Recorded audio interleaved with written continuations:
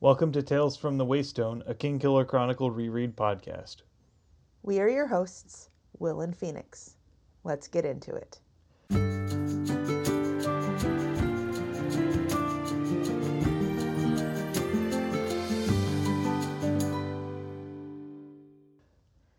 Welcome to Tales from the Waystone, Episode 6, Too Clever by Half, where we will be looking at chapters 13 and 14 of The Name of the Wind through the lens of the smartest kid in the room.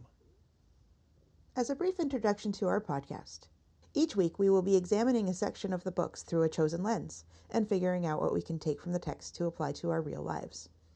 We'll also take some time to explore models of practical wisdom from the text with an Aristotelian phronimos of the week. After that, we'll expand our understanding of our own world with an interesting fact, hopefully one that would make Master Elladan proud. Finally, we'll wrap things up with 7 words from the book and 7 words from our own lives. And now it is time for our standard spoiler warning and disclaimers. Before we begin, we are in no way affiliated with Patrick Rothfuss or his publisher.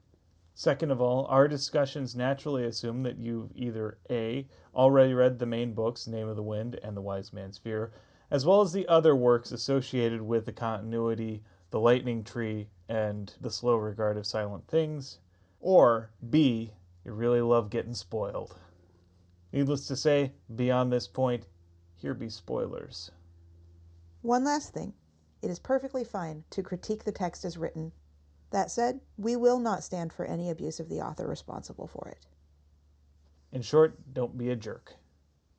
All right, you have the rhyming couplets. Are you ready to have your 30 seconds worth of recap? I am. Do you have your stopwatch ready? That's a good question. No, I don't. Now, mind you, you chose to go 30 seconds. I did. Okie dokie. Are you ready to do your 30-second recap? Yes, I am.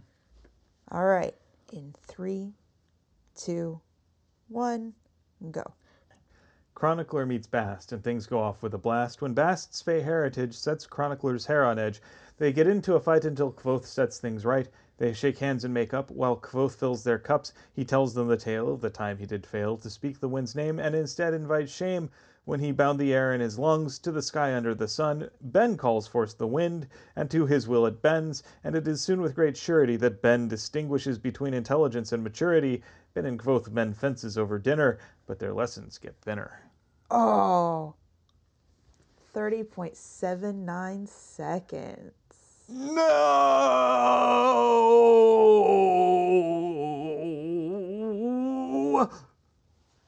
You get to eat a cherry. You're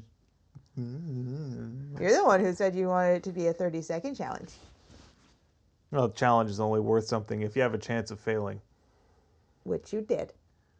Fine, we'll eat a stupid cherry. Well, I shall find you something that has a cherry in it because it's a little bit late in the season.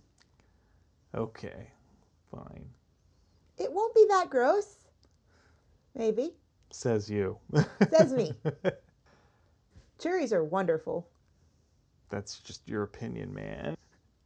Fine, you win this time. So let's start our discussion for this week. For our lens, you chose the smartest kid in the room. Tell me why you picked that. The reason that I chose the smartest kid in the room for this particular section is because every time I've listened to this section or re-listened to this section, I just want to smack my freaking head because Kvothe is impulsive and he thinks he's so smart, and he hasn't come up against something where he is just a complete and utter Forking. idiot until now. He always picks up everything super quickly. He always is able to just say how smart he is, how much he seems like he's older than he is. Everyone gives him a lot of respect. He seems to be the only child in his troop, and no one treats him like one. But this is a smack in the face reminding us that he is still a kid. It is very easy to forget that he's a kid throughout a lot of this. And yeah, you're right. He runs into the situation where he realizes that maybe the rules are there for a reason. I think we've all heard the term think outside the box. Sometimes the box is there for a reason. Sometimes that box has been put in place by somebody who is smarter than you. Anarchists are all kinds of fun when you're a kid until you take driver's ed, and then that whole screw your rules, man approach suddenly seems pretty stupid when you have a car. Or any other sort of thing that could cause mass destruction. This section starts off with an interlude. This is where Bast and Chronicler meet each other for the first time. They're both used to being the smartest kid in the room.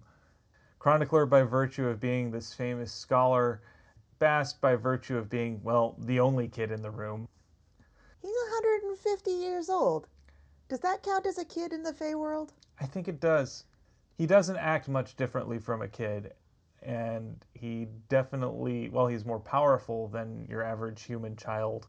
He has the same childlike impulses and view of the world, and yeah, he's used to being cleverer than anybody else, or thinking he is anyway. The interlude starts off with Chronicler and Kvothe extricating themselves from the story. Also, as an audience, we are extricating ourselves from the story. We're left with a little bit of a cliffhanger, a little bit of premonition happening at the end of the last section. Kvothe seems happy. He has all of these ideas of going to the university stuck in his head and dancing around, and he's got these plans and anticipation. And then we get ripped out of the story that we're being told and back to the story we started with. Yeah, these little interludes with our framing device get sort of a breather and also remind us of the stakes of everything and where things will ultimately end up. I enjoy these little interludes. They're sometimes comedic, sometimes heartbreaking, but they're always a way to sort of give us a reminder of the context. And it's also in this interlude that we first have an encounter between Bast and Chronicler when Kvothe catches Bast doing his best Samwise Gamgee impersonation. We're dropping no eaves. Not terribly convincing, though, in his excuse of reading Kellum Tenture. Yeah, obviously. Bast, I think, in terms of our lens, trying to pull one over on Kvothe is unwise.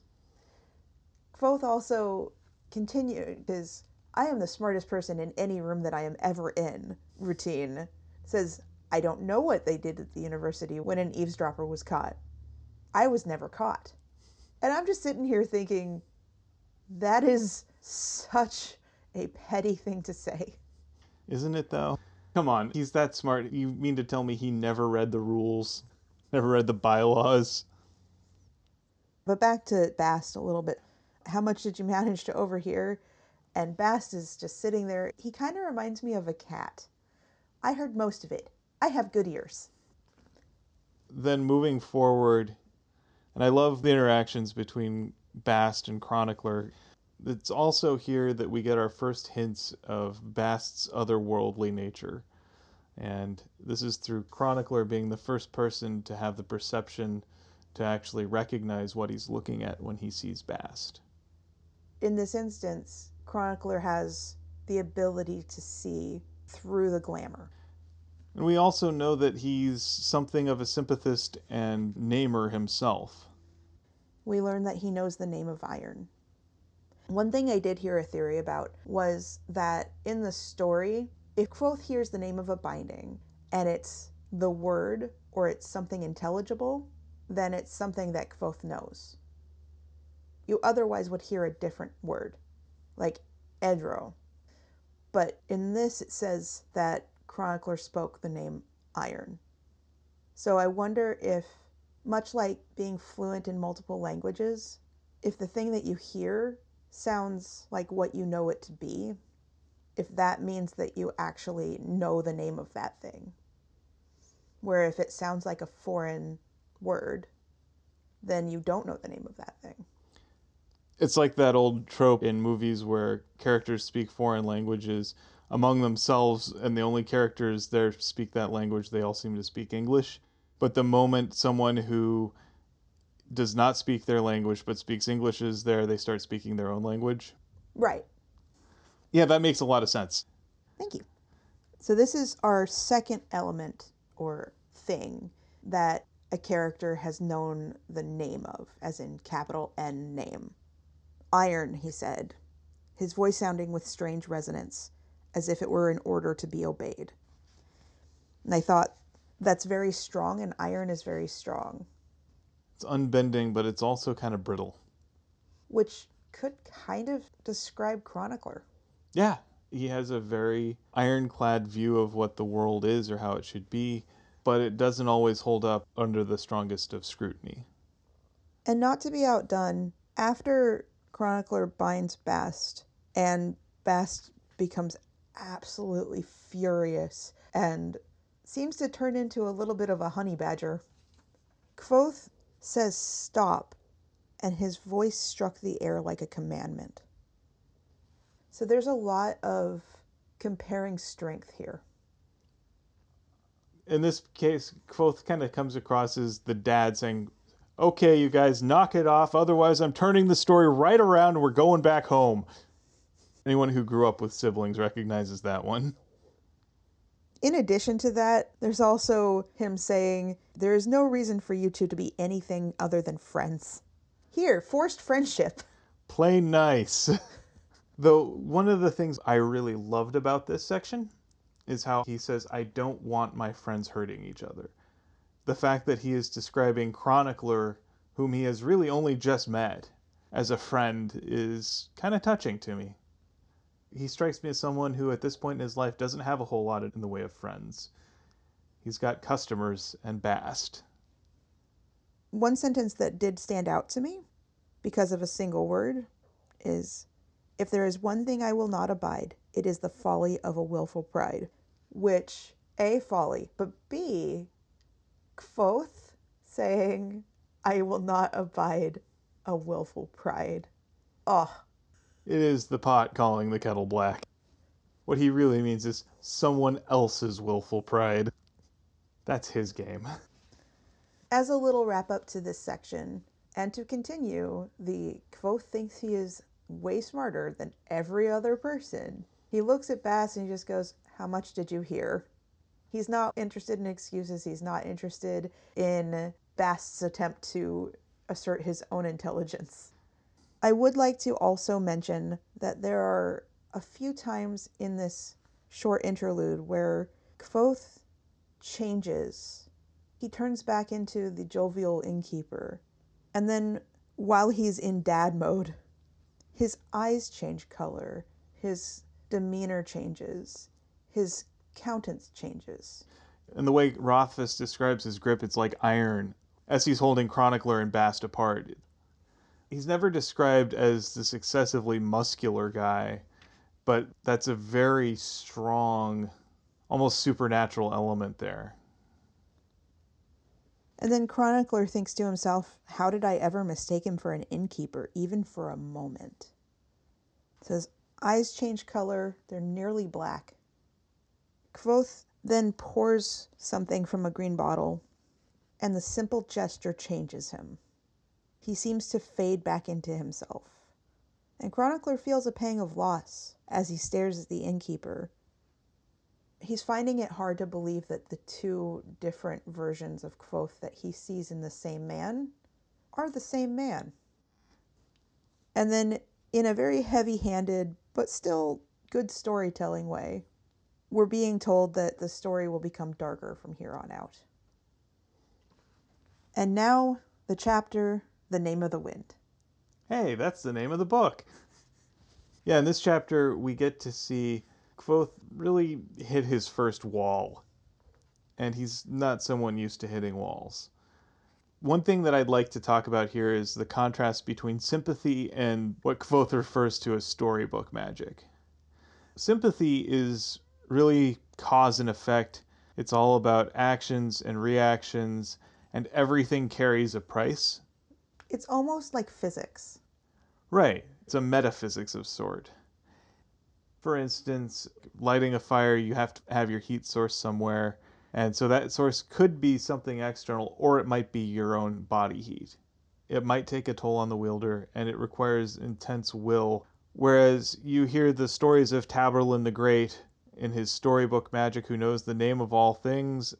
He finds himself in a situation, he speaks a few words, and then he just walks out of there. There doesn't seem to be any consequences for his actions. Finds himself in a room with no windows or doors or anything like that. He's like, oh, I told the stone to break and it broke, and then I walked out, and then I told the wind to catch me, and so I was fine. The end. But there doesn't seem to be a cost for any of that. And then sympathy itself requires a conversion, it requires a source and an end. And even the smallest little parlor tricks require intense acts of will. Never mind the act of walking out a locked room, blowing a hole in the wall. Something as simple as lifting a small pebble requires intense concentration. So yeah, Kvothe feels like it's a bit of a letdown. He mentions that he wants to learn magic like calling the name of the wind.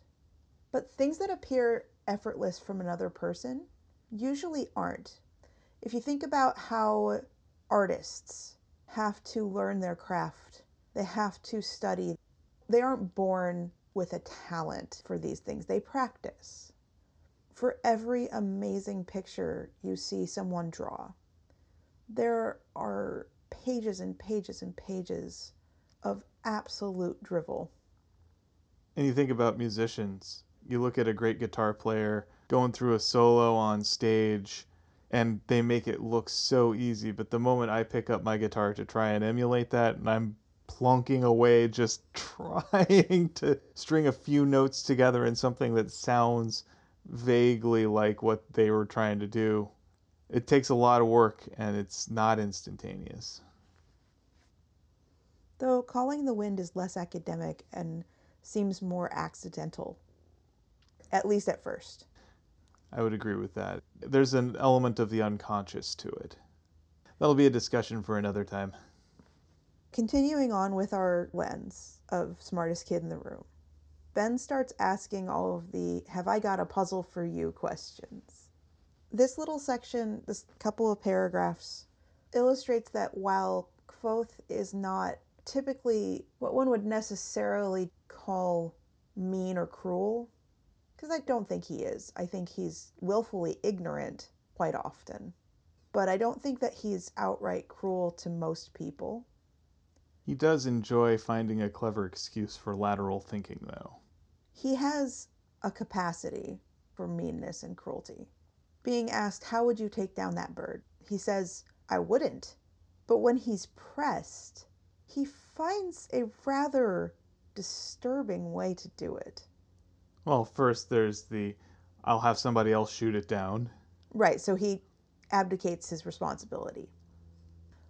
But there's also that element where he's asking, why would I? Which I do appreciate. Why Yeah. would I do this thing? It seems unnecessary. Although the reason that he is spurred to, the bird said something mean about your mother, is pretty petty. I also think, though, that he maybe just doesn't want to fight Ben too much. I think he enjoys being clever. But the idea of binding a feather to a bird and then dissolving the oil from the bird's feathers to bring it down, it seems like unnecessary cruelty to me. What would be happening to the bird is physics that keep it soaring, the things that are natural instincts for this bird, would just stop working and it would drop. It's like ripping massive holes in a parachute. It seems cruel. The entire exercise is cruel. So after being told that he can't just have somebody shoot the bird down, he has to do it himself, Kvothe says, "You never make this easy, do you?" And frankly, it's not a teacher's job to make it easy. The teacher's job is to make it so that the student has to think and learn. So after being denied over and over again for all of the clever answers that he has, he's asked again, "So what would you do?" He tries to trick Ben, which is never going to work, but he tries to trick Ben into telling him how to call the wind. And then he gets smacked in the face with the fact that he's a stupid kid. And I would actually argue that Ben also gets smacked in the face with the fact that Kvothe is a kid. Yep, it is, as I said, the difference between intelligence and maturity. It's a reason why int and whiz are two separate stats in D&D. We're dorks. Anywho, he gets this fantastically, brilliantly stupid plan of, I'm just going to bind the air outside, the atmosphere, to my lungs, because that works. And here it is that we see again, with sympathy, everything has a price, and his lungs cannot pay it. He's trying to take in another breath, and he is drowning on land. But as a little capper, in order to save him, Ben calls the wind. Not that it does Kvothe any good. Kvothe is too dazed to notice or to hear it or to understand. But what he recognizes is it's a leaf in lightning, and the thunderclap was black. This incident represents a turning point for his relationship with Abinthy. After this, Abinthy seems a lot more guarded, more cautious in what he teaches him. And I think part of it is that he recognizes that Kvothe knows just enough to get himself into trouble, but not enough to get him out. And adult Kvothe, as the narrator, even says, in hindsight, what I had done was glaringly stupid. Which does lead us to believe that Kvothe can learn. Oh, absolutely. He's a very intelligent person. He learns from some of his mistakes. Not all of them. Not most of them. He doesn't try to do this trick again, though. That's fair. He does generally only do a stupid thing once. Or at least the same stupid thing once. So as we go on, we get another little interlude between Kvothe and his parents. As I think you've pointed out, every time that we see Kvothe interact with his parents, it's very idealistic. Even when he's getting into trouble, he's not really being treated like a kid who is in trouble. He gets a gentle chiding and maybe the occasional talking to, but at the end of the day, he's just sort of like this adorable little troublemaker, like a high fantasy Dennis the Menace. Every time that you see his parents together, they're loving and sweet. In this particular case, Kvothe's dad is rubbing his mom's shoulders. They're very affectionate to one another. They're very affectionate to Kvothe. They're very understanding of Kvothe. And I like this little section for a few reasons. It shows masculinity in a way that is non-toxic. I was actually just going to say that. I love that not only does Kvothe's mother kiss him, but Kvothe's father does too, which is a very welcome change of pace. Men don't kiss their children. Especially their male children.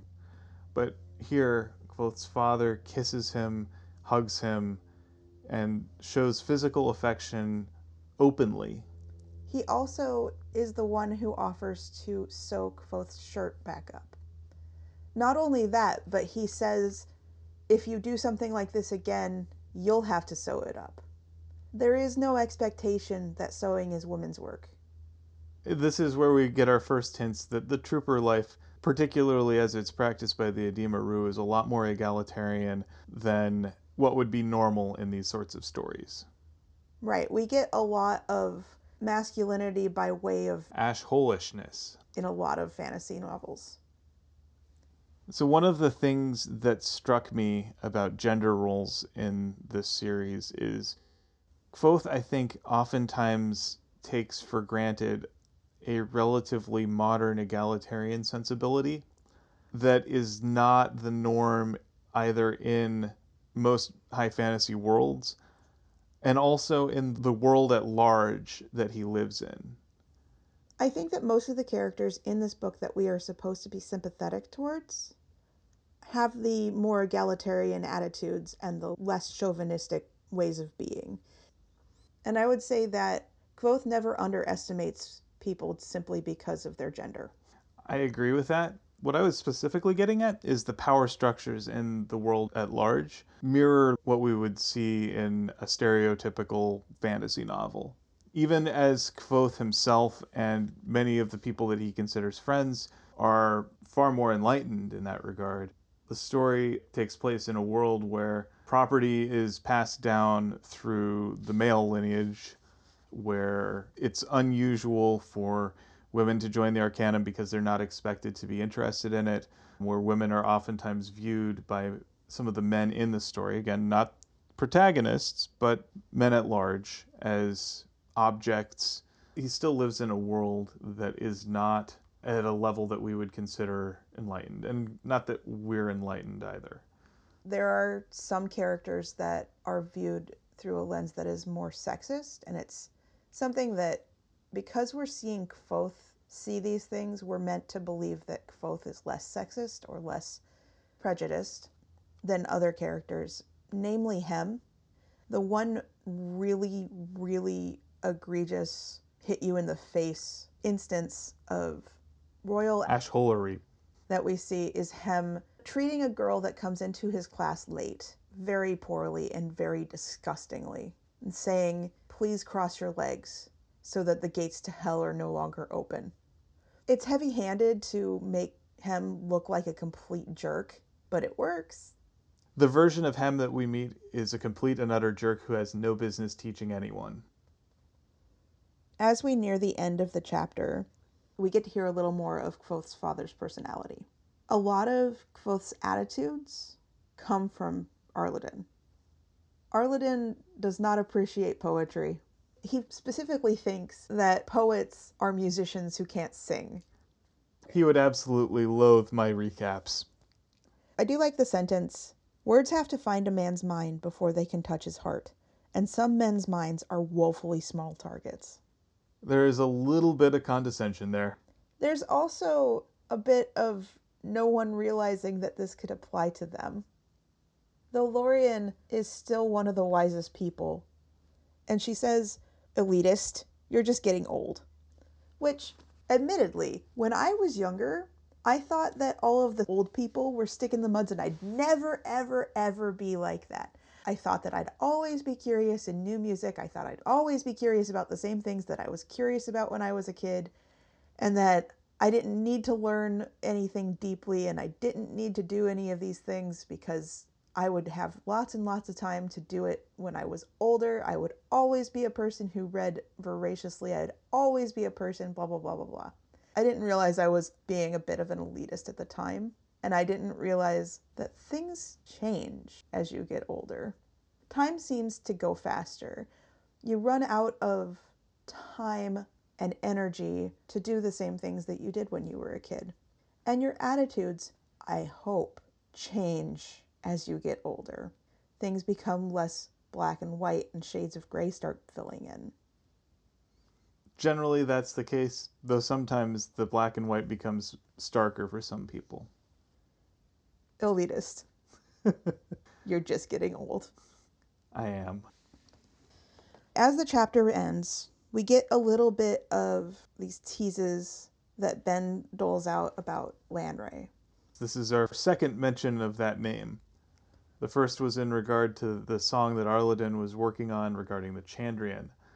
And here we get only just a very fleeting, brief description, just the offhand mention.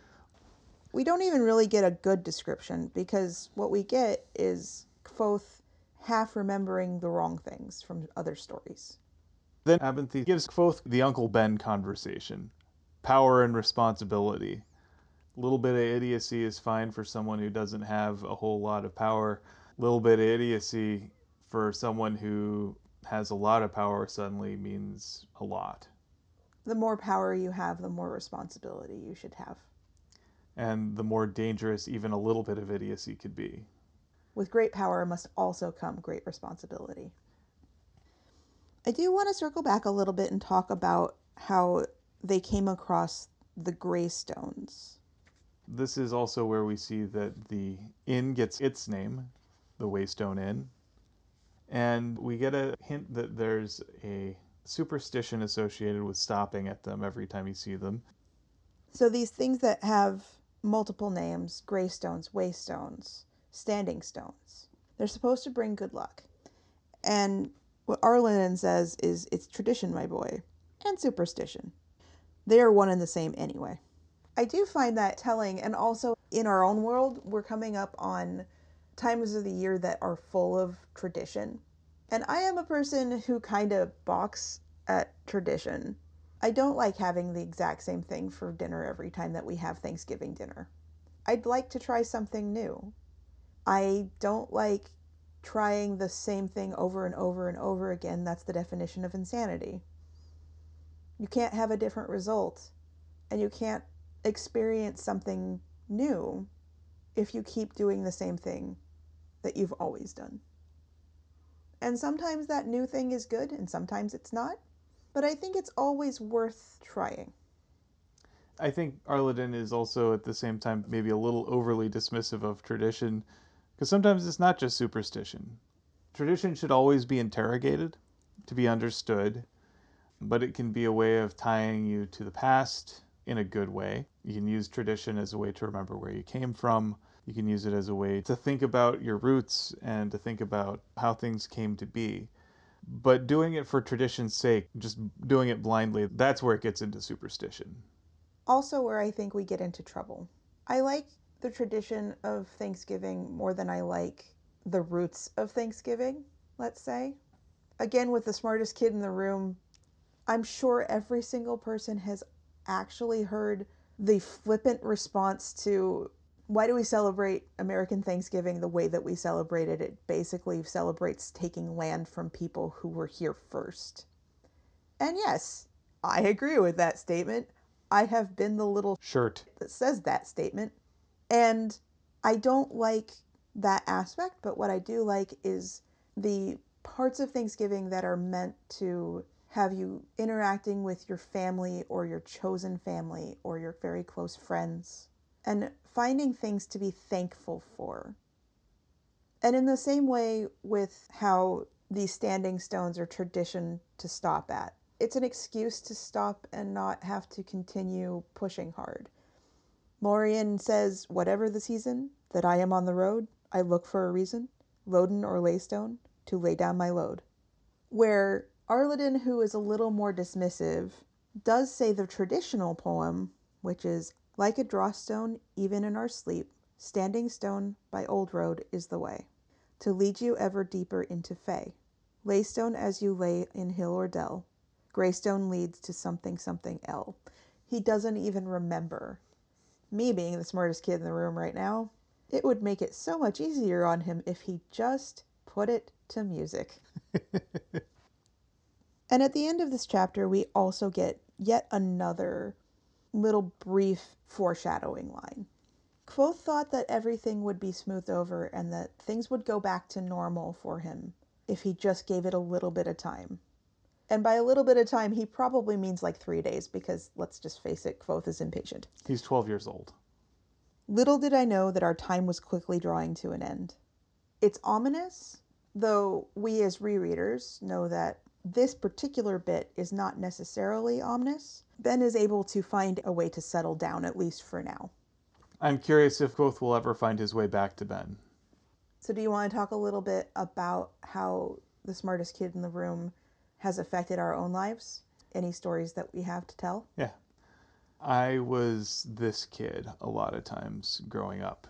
And it was a real shock to go from being generally viewed as the smartest kid in the room to going to college and finding that I was in a room with a bunch of people who were used to being the smartest kids in the room. And a lot of them were probably smarter than me. I also had that experience, mostly with my second college. I went back to school when I was in my late 20s, and a lot of my co-students were in their early 20s or maybe even younger. The school that I went to was called DigiPen, which I would describe as a college devoted to teaching how to make video games, and how they would like to describe themselves as being an institute of technology where a lot of the students learn how to make video games. The school is full of nerds. The teachers are nerds, the students are nerds, and there is not a single person there who wasn't the smartest kid at their high school. And my first day in one of my classes, the program director came and did a talk. And the program director is very intelligent. He is somebody that I enjoy learning from. He can explain concepts that I find extremely complex very simply. He has years and years of industry experience, and he was talking about all of these experiences that he had being a narrative designer, being a technical designer, being a coder. And this kid, and I say kid because he acted like a kid. I have no idea how old he was. It's nothing to do with his actual age. But this kid in the back of the room asked him a question that was more of a look at me, I'm a smart person, and essentially said that he was a narrative designer and an author. He made it sound like he thought that he was the smartest person in that room, despite the fact that there were people twice his age who were obviously the smartest people in that room. And my friend and I looked at each other, and we were both a little bit older. We're both close to 30. We look at each other and just sigh and do the audible eye roll.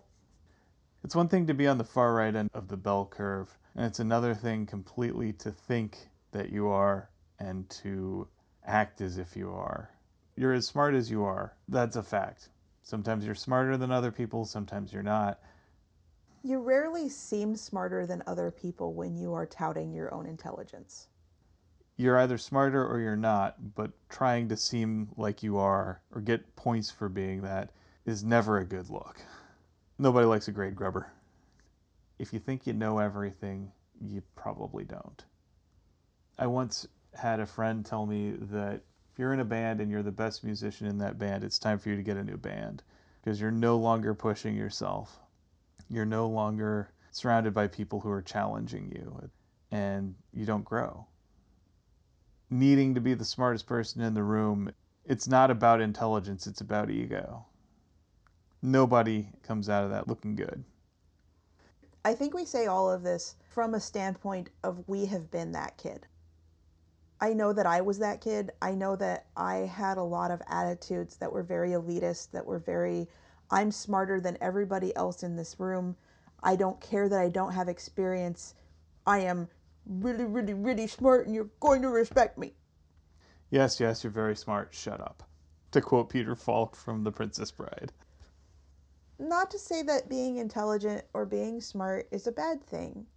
I just respect the people who are quietly intelligent more. Be as smart as you are. You never have to apologize for that. It's then the comparison where you run into the problems. And on that note, I think it's time for us to talk about our phronimos, because we do want to talk about somebody who is practically wise and somebody that we can model our own self after. This week it is my turn. I do find that in the beginning of the book, there aren't a whole lot of choices, which is why we've doubled up a few times, which is why we have had a hard time not choosing Kvothe, although Kvothe is not wise. Hasn't been that hard. Two people in the chapter, it's the other person. Yep. But in this couple of chapters, the interlude and the chapter that we went over, we've got Adult Kvothe, Bast, Chronicler, Ben, no, Kid Kvothe, really no, Kvothe's parents. I chose Arleden. Ooh, a new one. Right, because we've chosen Lorien a lot. Lorien doesn't have a whole lot to do in this, neither does Arleden, but I chose him because he gives good examples of anti-toxicity in this chapter. It is mentioned specifically that he gives Kvothe a kiss, his 12-year-old son. In our society, by that point, a lot of men would be hesitant to kiss their male children, but there's no hesitation, there's no thought that this is abnormal or unwanted. It's just, let me give you a kiss and give you affection. On top of which, he also is giving his wife affection without any embarrassment or any expectation of quid pro quo or any such thing. He's unabashedly being affectionate. He's unabashedly being himself. He also offers to sew up Kvothe's shirt. He doesn't ask a whole lot of questions about what happened. He just accepts that what happened happened and that what happened didn't turn out catastrophic. And I think that there's some wisdom to that. Not overanalyzing what has happened before. It's clear that while Arliden and Lorien are not overbearing or anything, they're delightfully affectionate towards one another and towards Kvothe and their friends. I love that. I chose Arliden because I think that we all need to choose how we're expressing affection, how we express ourselves in a way that is not doing it for other people, and not in that way that people say, oh, I don't care what other people think, because that's performative. He's not doing it to be performative, he's doing it because that's who he is. It's the difference between someone who just says, I'm nonconformist, and then the person who just is maybe a little different and makes no effort to hide it or to call attention to it. They just are. And those sorts of people are delightful. We could use more of them. I think you chose well. Thank you. At this point, we will be moving on to the interesting fact of the week. We're once again going to take to heart the lessons of Master Elodin and try and find an interesting fact. I think I've got one picked out that you're going to love. All right, interest me. You got it. And if not, I'll have to eat yet more cherries. I'm not about to let that happen. Well, you already got to eat one. I'd hate to make it two. So humpback whales are known to protect their young from predators like orcas and sharks, which makes sense because in their youth, whales are extremely vulnerable to predation, whereas a single adult humpback whale can take on an entire pod of orcas. However, scientists have observed humpbacks also protecting other species like sunfish, seals, and even humans from underwater threats. While it looks an awful lot like altruism, we have to be careful not to ascribe human psychology to animals we're only beginning to understand. Some scientists hypothesize that because only some humpbacks exhibit this rescue behavior, and because many of those that do also bear scars, perhaps from when they were calves, it might be personal for them, like some sort of cetacean Batman. It's also possible that the humpbacks are responding to auditory calls made by predators such as orcas, rather than the prey, and the humpbacks don't know what species they're protecting until they've already committed energy to swimming into battle. It could be some combination of both. Either way, if you're out at sea and a humpback swims towards you, pay attention to what they're trying to protect you from. So every time I think about humpback whales, I'm pretty sure you know where I'm going on this, but I think of Star Trek 4. With George and Gracie? Yes, and transparent aluminum. Anyway, So, is that interesting? I do find it actually very interesting. Again, you're right. We have to make sure that we're not ascribing human motivations to animals. We do this a lot to our own pets. I ask Sokka, why are you doing that more often than I should? Because the reason is he's a cat. I think figuring out why the humpbacks are doing that would be fascinating. As objective as scientists have tried to be regarding this, I'm sure that most of them have a really hard time not ascribing human values onto these animals. In the article I found, there's a video of a humpback protecting a diver in the water from a tiger shark. And the whole experience is actually really terrifying because you see the whale coming up out from the deeps. It's just this huge hulking creature going right towards the diver. She's just a snorkeler. She doesn't even have a scuba outfit or anything. And it's trying to push her away with its fin further towards shore. She doesn't know why it's doing this, and she's freaking out initially. And she's worked with humpbacks for a long time. She's very familiar in the water. She knows to give them their space, and usually they give her space. So this is really strange behavior for her to see. And then finally it herds her to her boat. She gets on and looks in the water, and there's a tiger shark right down there. And she realizes exactly what it was. It's really cool and really scary. Speaking of the video made it more interesting to me. I really want to see this now. Also, to our audience, should you wish to see this video, it will be in our show notes on Patreon. There'll be a link for it. I also confess I was interested in this because I was a huge fan of whales and sharks and such when I was a little kid, so this one brought that out in me. I also was a huge fan of whales when I was a kid, and dinosaurs.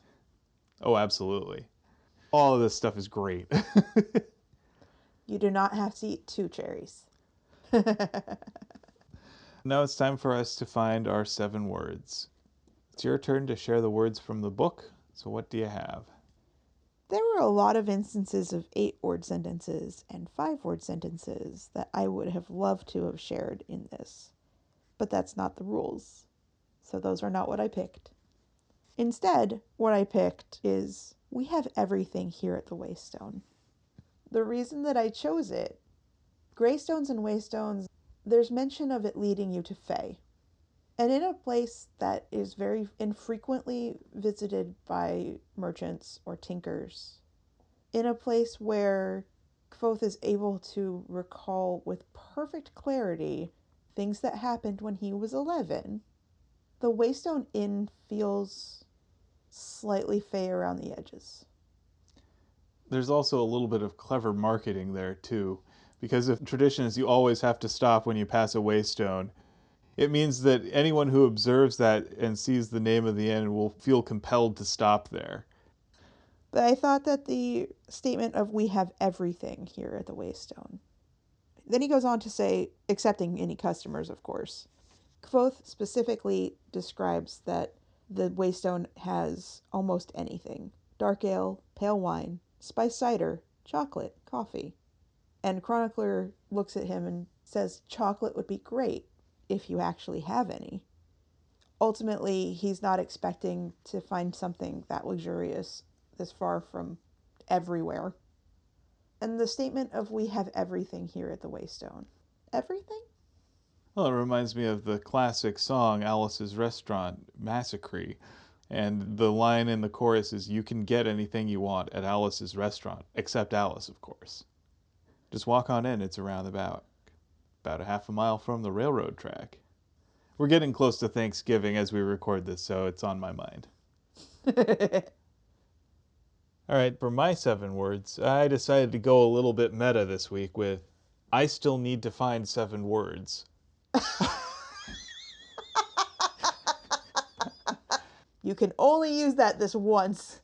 It's a one-time thing only. It'll only ever work once, but I heard you say that just this morning, and it made me smile, and then I knew that I had my 7 words. I still need to find 7 words. I still need to find 7 words. Oh my gosh. Mission accomplished. It's making you smile. And giggle. Good job. Thanks. You did good too. Thank you. And with that, we come to the end of our podcast for this week. Thanks for potting with me.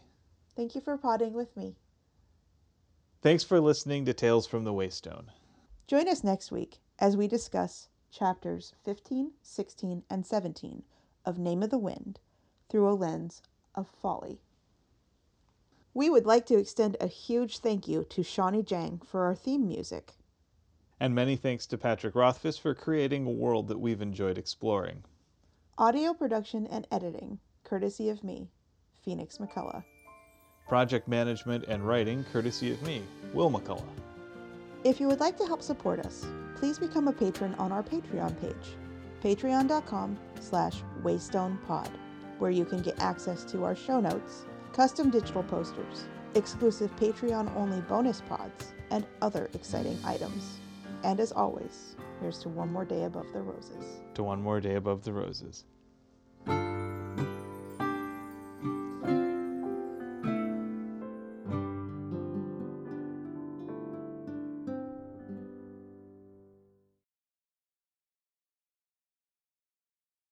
Let me just do a quick warm-up here. I'm sure that sounds terrible through the headphones. Sounds Sorry. disgusting. I'm sorry about that. It sounds so gross. I'm sorry. Red leather, yellow leather, red leather, yellow leather, red leather, yellow leather, red Limber leather. up that tongue. Yep, I got it.